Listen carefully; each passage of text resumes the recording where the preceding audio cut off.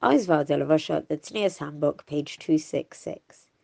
A lady called to tell me that after reading Oswald de la Rocha, she went on to throw out most of her wardrobe.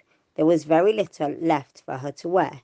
As a result, she took $400, which was her weekly housekeeping money, and spent it all on new Tznius clothes, refined clothes, not really knowing how she was then going to buy her weekly requirements.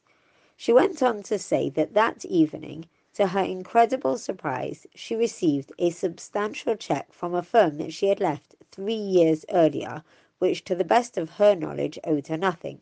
Apparently they had invested in some scheme on her behalf, and it was now ready to be paid out. The amount of the check was well over 10 times the $400 she had spent on the Tznius clothes.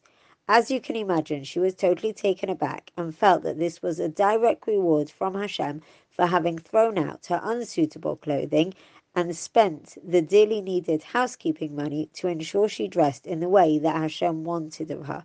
She was so excited with the incredible reward that she decided to call me and tell me about the chizuk she had gained from the Ozvah de la Sefer and the great surprise present min Hashemayim.